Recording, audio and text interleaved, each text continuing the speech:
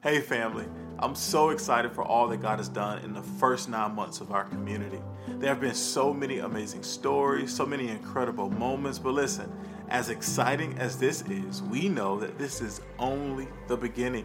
Listen, there's so much vision that God has for the Becoming Church, and as part of that vision, we want to continue to serve our community. We want to expand locally. We want to reach spaces of the world. We want to share the story of Jesus. Listen, we often say that we don't determine the vision, but we do get to determine the pace of the vision. And we do that through our Bricklayers offering, which is an annual offering where we get to give above and beyond our normal giving. And so as a church community, we're coming together on December 11th to see what God will do through each of us. And listen, we aren't asking that you give, but we are asking you that you ask God what He would have you to do. Now know this, family, Jesus is building His church and He's building it brick by brick. To find out ways that you can participate, simply go to thebecomingchurch.org. Listen, family, the best is still to come.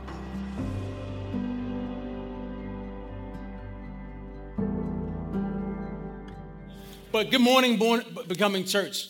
Super duper excited to be here. Now, I love the word becoming. Often in Kentucky, I ask people all the time, what are you becoming? Or who are you becoming? My journey didn't start right here, but it started years ago. I was born in a country called Trinidad. Big shout out to any West Indians any West Indians out here? Okay, I'm the only one. Sorry. So we moved from Trinidad to Brooklyn, New York, a small town. You probably have heard of it. Moved from Brooklyn to St. Thomas, the Virgin Islands, and then from the Virgin Islands we moved to Atlanta, Georgia. You know, Georgia where God lives. Come on, somebody. Moved there. Okay, we got a shout out there. So we moved around a lot when I was younger, and you guys are a military community. You're probably thinking my dad was in the military. No, he had warrants. Come on, somebody. So we had to just keep it going. You had to stay away. No, that's not true. But it felt like it sometimes. And going through high school, didn't go to church. In fact, my family was Muslim, so my name is Mareed Abdul Majid Abdullah Muhammad Scipio. Don't nobody leave. So it wasn't until I was in college that someone actually confronted me with the gospel of Jesus, like personally. Got saved. My wife and I started going to a church in South Georgia. She volunteered for us to serve in kids. She volunteered us to serve in kids. So after serving for a while, fell in love with it. And I realized this is what God had called me to do. Served in children and youth ministry for a while. And then one day God put it on our hearts to plant a church. And what I'm going to say, I'm saying all this to say that I'm just an ordinary dude who said yes to Jesus. And just by believing that He's going to do what He said He's going to do, led us to Kentucky, where nobody looks like me. Come on, somebody. College Park, the Kentucky don't add up. We pastor a church that's 85% white. Yeah, and not even city white, like country white. Come on, somebody. For real. There's Sundays where there's a bull out in the park. They just pulled up. Hey, bull's back here. We're just going to come to church. But it's the faithfulness of God that I lean to. And when I think about this, my question goes back to who are you becoming? And I see in my journey going from tough days, rough days to today. And I don't know where you are. I don't know what part of the journey you're on, but God has a plan and a purpose for your life. And my hope and my desire is that what's already been shared, the Holy Spirit has begun this work in your heart for you to know more and know Him more. Today, I just wanted to go back to something that's been played on my heart, and we've been talking about at my church, our church in Kentucky, about the original purpose that God had for us. And it starts off in Genesis. Let me turn this thing on. It starts off in Genesis in the Garden of Eden.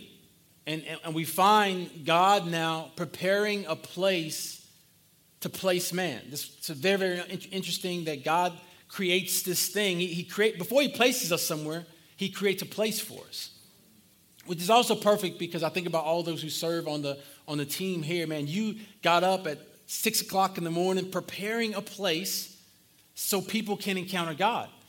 And God, he is the first person that even introduced this concept. And in Genesis, we find God working for 6 days just to place man there. We have a saying at our church, our mission statement is we create environments where all people can encounter God. Our hope is not that people come in here on Sunday mornings and hear God explained, but they actually encounter a God who loves them and has a plan and a purpose for our lives. And where we got this whole mission statement from was I was serving in youth, and one day worship service was going on. It was kind of cold in there, and I don't like the cold. Come on. My house is 78 degrees. Come on, Jesus. Yeah. It's like Hawaii year round. Yeah.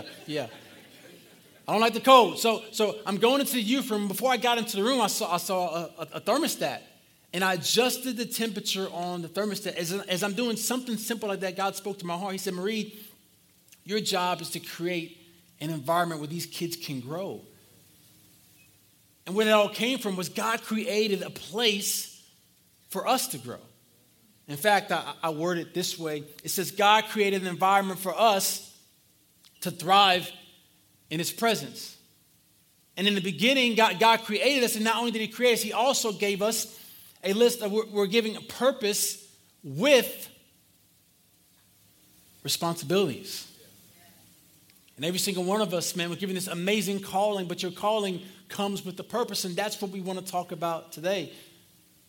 I believe that you were created to create environments where all people can encounter God.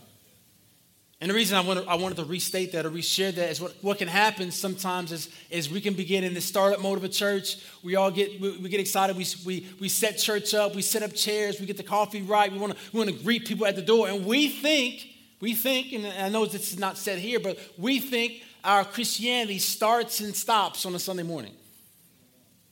And I just wanted to take some time this morning to remind us that outside of this time, if you're already on the team, if not, stop, pause, pathways. Let's go. Right after church. Come on, yeah, that's right. And just like as Pastor Mike said, you may have been coming here for a while, but listen, you have a big purpose in joining the team. Listen, it was so cool because they're adding chairs in the back, which means some of you are going to have to give up your chair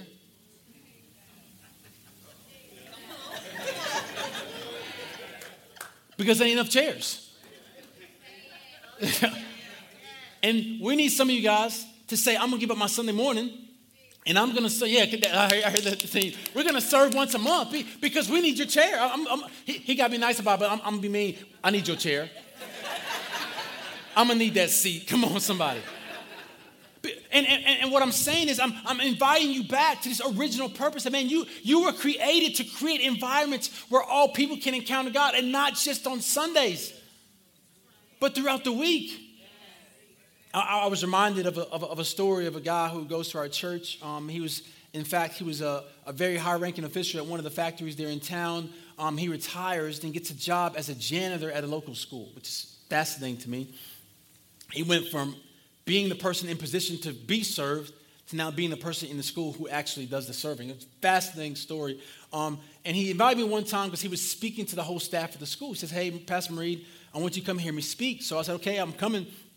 I get there and I find out every single person is in love with this janitor. They said that when he walks into the room that, man, he changes the atmosphere, that people love him being around. He's encouraging, he's challenging. They love him. And what I realized was he created an environment where people can encounter God. I go back to my grandmother. She passed away in 2021. And just looking back at her story, she lived in Brooklyn, New York. And Brooklyn, New York, it's a concrete jungle. We had 12 trees on our block. Come on, somebody. Every other house had a tree that's in front of it. And my grandmother had a green thumb. She would go out and she would garden and she would grow tomatoes and cucumbers. So in the middle of Brooklyn, in this concrete jungle, my grandmother was cultivating a little patch on her block. And what I believe that God has called you to cultivate the little small pockets of your life.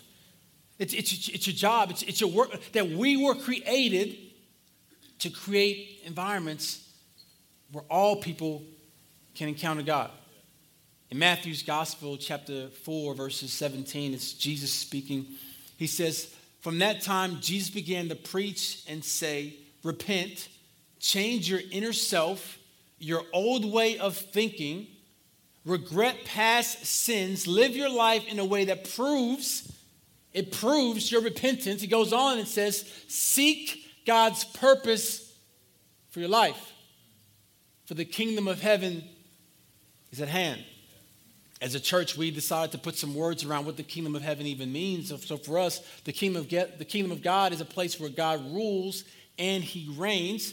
And what happens is people think, act, and respond to people and circumstances the way God's way of thinking, acting, and responding. So we're saying that, man, how I respond, how I think, how I act, man, if I think this way, I'm now allowing this kingdom of God to be where I am. And if it's contrary to that, we define that as sin. So sin is thinking, acting, and responding to people and circumstances contrary to God's way of thinking, acting, and responding. And God is saying he wants you to create a place where his kingdom reigns. So that means on Monday morning, when you got a bad attitude and your coworkers say something that can set you off, how you create that environment is by thinking, acting, and responding in the way that God wants you to. That's it. Matthew's gospel also records Jesus' very first message, and it's called Beatitudes, or be of this attitude. I'm just going to read it in the Amplified, and it goes this way. It says, "When Jesus saw the crowds, he went up to the mountain, and when he was seated, his disciples came to him.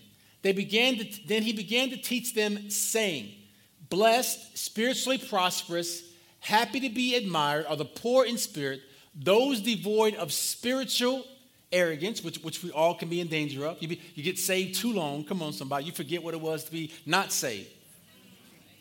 I was eating dinner in the restaurant one day, and there was some people at a table they were cursing, dropping some F-bombs, some S-bombs, you know. And the person at my table was like,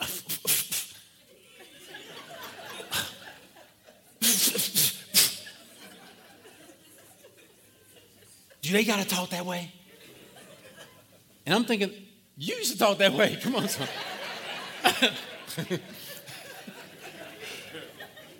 And the danger in being saved too long is that you forget.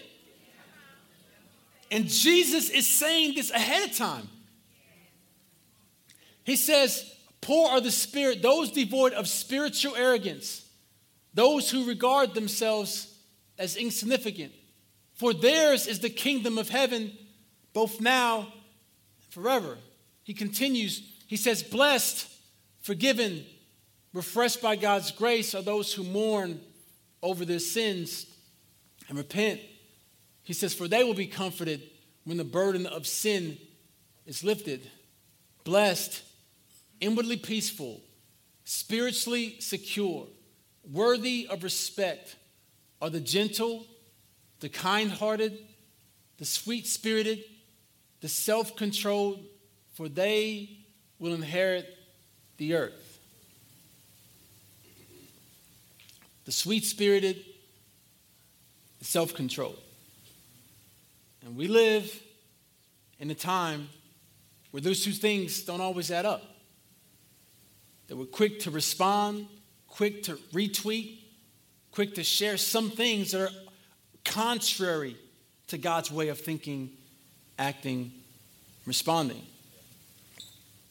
He says, "Blessed, joyful, nourished by God's goodness are those who hunger and thirst for righteousness, those who actively seek right standing with God, for they will be completely satisfied." He says, "Blessed, content, sheltered by God's promises are the merciful, for they will receive mercy. Blessed, anticipating God's presence, spiritually mature are the pure in heart, those with integrity, moral courage, and godly character, for they will see God. Blessed, spiritually calm with life, joy, and God's favor are the makers. Listen, the makers and the maintainers of peace, for they will express his character and be called the sons of God. So our church, our vision statement says that we want to create environments where all people can encounter God. And the problem with that statement is the all. It would have been a lot easier to say we want to create environments where people who think like us. We want to create environments for people who look like us. But when we said all, it made it very difficult. And what happens in my community, especially from the 2020 to the 2022, we have Republicans, we have Democrats, and we have all these different people. And what happens sometimes that we can get so caught up in our political horses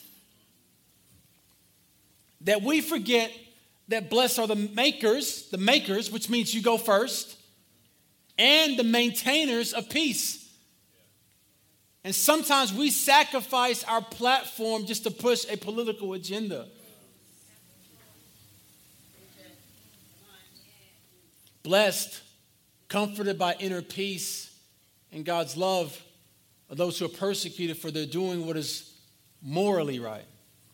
For theirs is the kingdom of God, kingdom of heaven, both now and forever. Jesus opens up his very first sermon talking about who's blessed, and he's always talking about attitudes. My hope this morning is that some of you check your attitude. Yeah. You. You know, a lot of times we hear stuff from somebody else. Come on now. We got an anointing to hear messages for. You need to be here. That's who need to be here. You. And I need your seat. Come on, somebody. Just throw that in there. Need your seat. Hey, 3 things. First thing is this: location matters. Location matters. Jesus says, you are the salt of the earth, but if the salt has lost its taste, its purpose, how can it be made salty? He goes on and says, it is no longer good for anything but to be thrown out and walked on by people. When the walkways are wet and slippery, he says, you are the light of Christ to the world. A city set on the hill cannot be hidden, nor does anyone light a lamp and put it under a basket, but on the lampstand. And it gives light to all who are in the house. It's interesting that the light that we give should give light to everyone. That our light isn't just about us. Like even if you don't agree with us, our lifestyle should be light to everyone that we see. It continues and it says, let your light shine before men in such a way that they may see your good deeds and your moral excellence and recognize and honor and glorify your Father who is in heaven. You see, God has given you that household. He's given you that job for a reason. Because your location matters. I remember before we planted or decided to plant a church, first of all, Mike, I'll tell you this, that I was completely against planting a church. My wife, who the Lord gave me, come on somebody, had this desire to plant a church. I was like, no. So when we talked about it, I was like, hey, okay, let's talk about this. So we wrote down some locations that we felt like, you ever gave God a multiple choice? Come on, anybody ever give God multiple choice? And he gonna do E? like whoa, no, that wasn't even. God, this is my prayer now. You can do one of these 3 things. Don't be thinking you fight for yourself. Come on. It's funny because we ask Jesus to bless our plans instead of figuring out what Jesus' plans for our lives are, right? And for us, when we were talking about location, I was like, listen, I got a great location. It's called Florida. It's warm.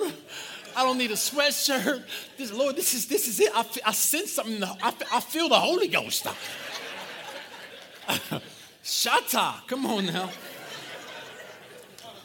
It's Florida. And in this parable, when Jesus is talking, he says that the sower scatters the seed. And it's God who decides where we should go. Your location, listen, Your job matters. Your location matters. Next thing is time matters. I'm on my second set of 20. Come on, somebody. Finished that first set easy. You know, I'm on the second set now. And what I'm realizing is time matters. One great example of this is my mom. She was a nurse for most of her career, and in her 50s, she decided to do something new. And I think what can happen for us is when you get in your second set of whatever, come on, somebody, that you think you can't start over. I just want to stop and speak directly to you. That as long as you still have breath, you still have time. Come on, somebody. And whatever dream God has laid on your heart, especially the dream of going the pathways after service, right? Come on, somebody. You can do it. And your time is running short. Time ran short on Alabama last night. Come on. That was for Corey. He gave me $50 to say that. He told me to say that. Time matters. Scripture says it this way. It says, God's kingdom is like 10 young virgins who took oil lamps and went out to greet the bridegroom. He says 5 were silly and 5 were smart. The silly virgins took lamps but no extra oil. The smart virgins took jars of oil to feed their lamps. The bridegroom didn't show up when they expected him to, and they all fell asleep. It goes on and says, in the middle of the night, someone yelled out, "He's here! The bridegroom's here! Go out and greet him!" The 10 virgins got up and got their lamps ready. The silly virgins said to the smart ones, "Our lamps are going out. Lend us some of your oil." They answered, "There might not be enough to go around. Go buy your own." They did. But while they were out buying the oil, the bridegroom arrived. When everyone who was there to greet him had gone into the wedding feast, the door was locked. I just want to stop and say that our life is but a vapor. And time matters. I remember when I was a younger person, before I started my first set of 20s, my teenagers, and I would hear the scripture and it would talk about that now I can't even remember. Kids in your, no, help me, baby. Come on, focus. Be with me. You say it to young people, it's all the time about their future. What would you say? No, that's a good one. But that ain't the scripture, though, bro. I'm talking about scripture. He's just throwing out some random quote that people say.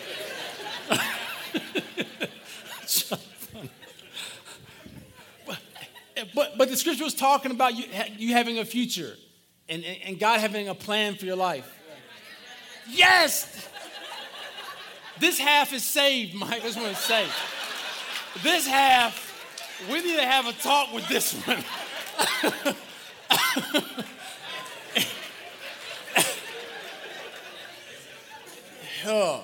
He over here talking about God don't help those who don't help themselves. He's just throwing out stuff that ain't even in the Bible. God don't like ugly. Just throwing out. Where's that? He created ugly, I guess.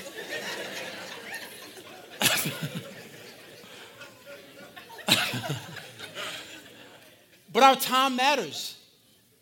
And what happens sometimes, we talk about the scripture and we tell young people the scripture and it's like, God's going to use you in your future. No. God can use you now.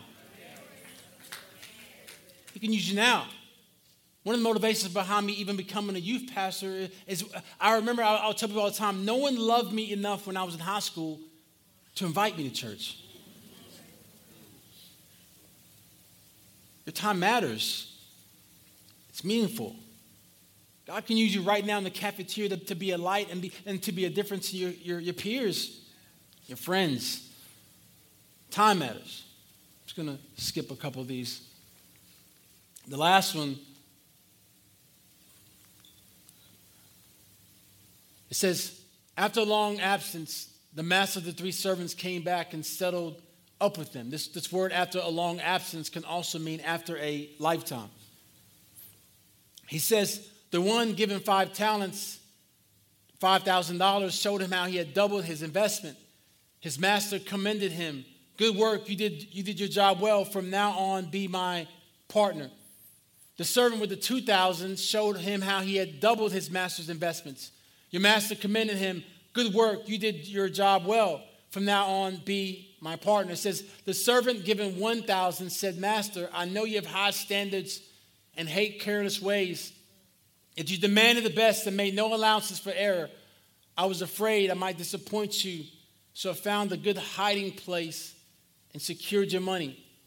Here it is, safe and sound, down to the last cent. This person who time matters, who at the end of his lifetime, what happened to him because of fear, he hid his gift. And there are people in this room that God has gifted you, God has called you, but because of fear, you do nothing. Before I came up on this platform, my son looks over to me and he says, Dad, are you nervous? I said, yes. It's part of life. Amen. Because I'm afraid or because that's not going to stop me from doing what God has called me to do. Man, I'm going to experience emotions that are going to try to stop me all the time. It's a part of life. Courage is like an umbrella. You need it when it's raining. Come on, somebody. And when fear is present, man, the courage that God gives us, man, it keeps us protected from the rain of fear. I'm going to stop and tell you, hey, time matters. The last thing is people matter. You know, the crazy part about being created in God's image is that we forget that God created everybody else in God's image. And the prized possession of God we can treat like they don't even matter. People matter. Luke chapter 15, one of my favorite passages of scripture to even jump into, just reads like this. It says, by this time a lot of men and women of questionable reputation were hanging around Jesus, listening intently. I just want to stop and kind of pause. What was it about Jesus that people of questionable reputation would even hang around him? I love one translation says notorious. Come on, somebody. And in my mind I hear, no, notorious I am. I was like, Biggie's hanging around Jesus right now. What? Like, what type of person does he have to be for questionable people to hang around him? That he was loving and challenging. And some of us, our family can't even stand to be around us. Shots.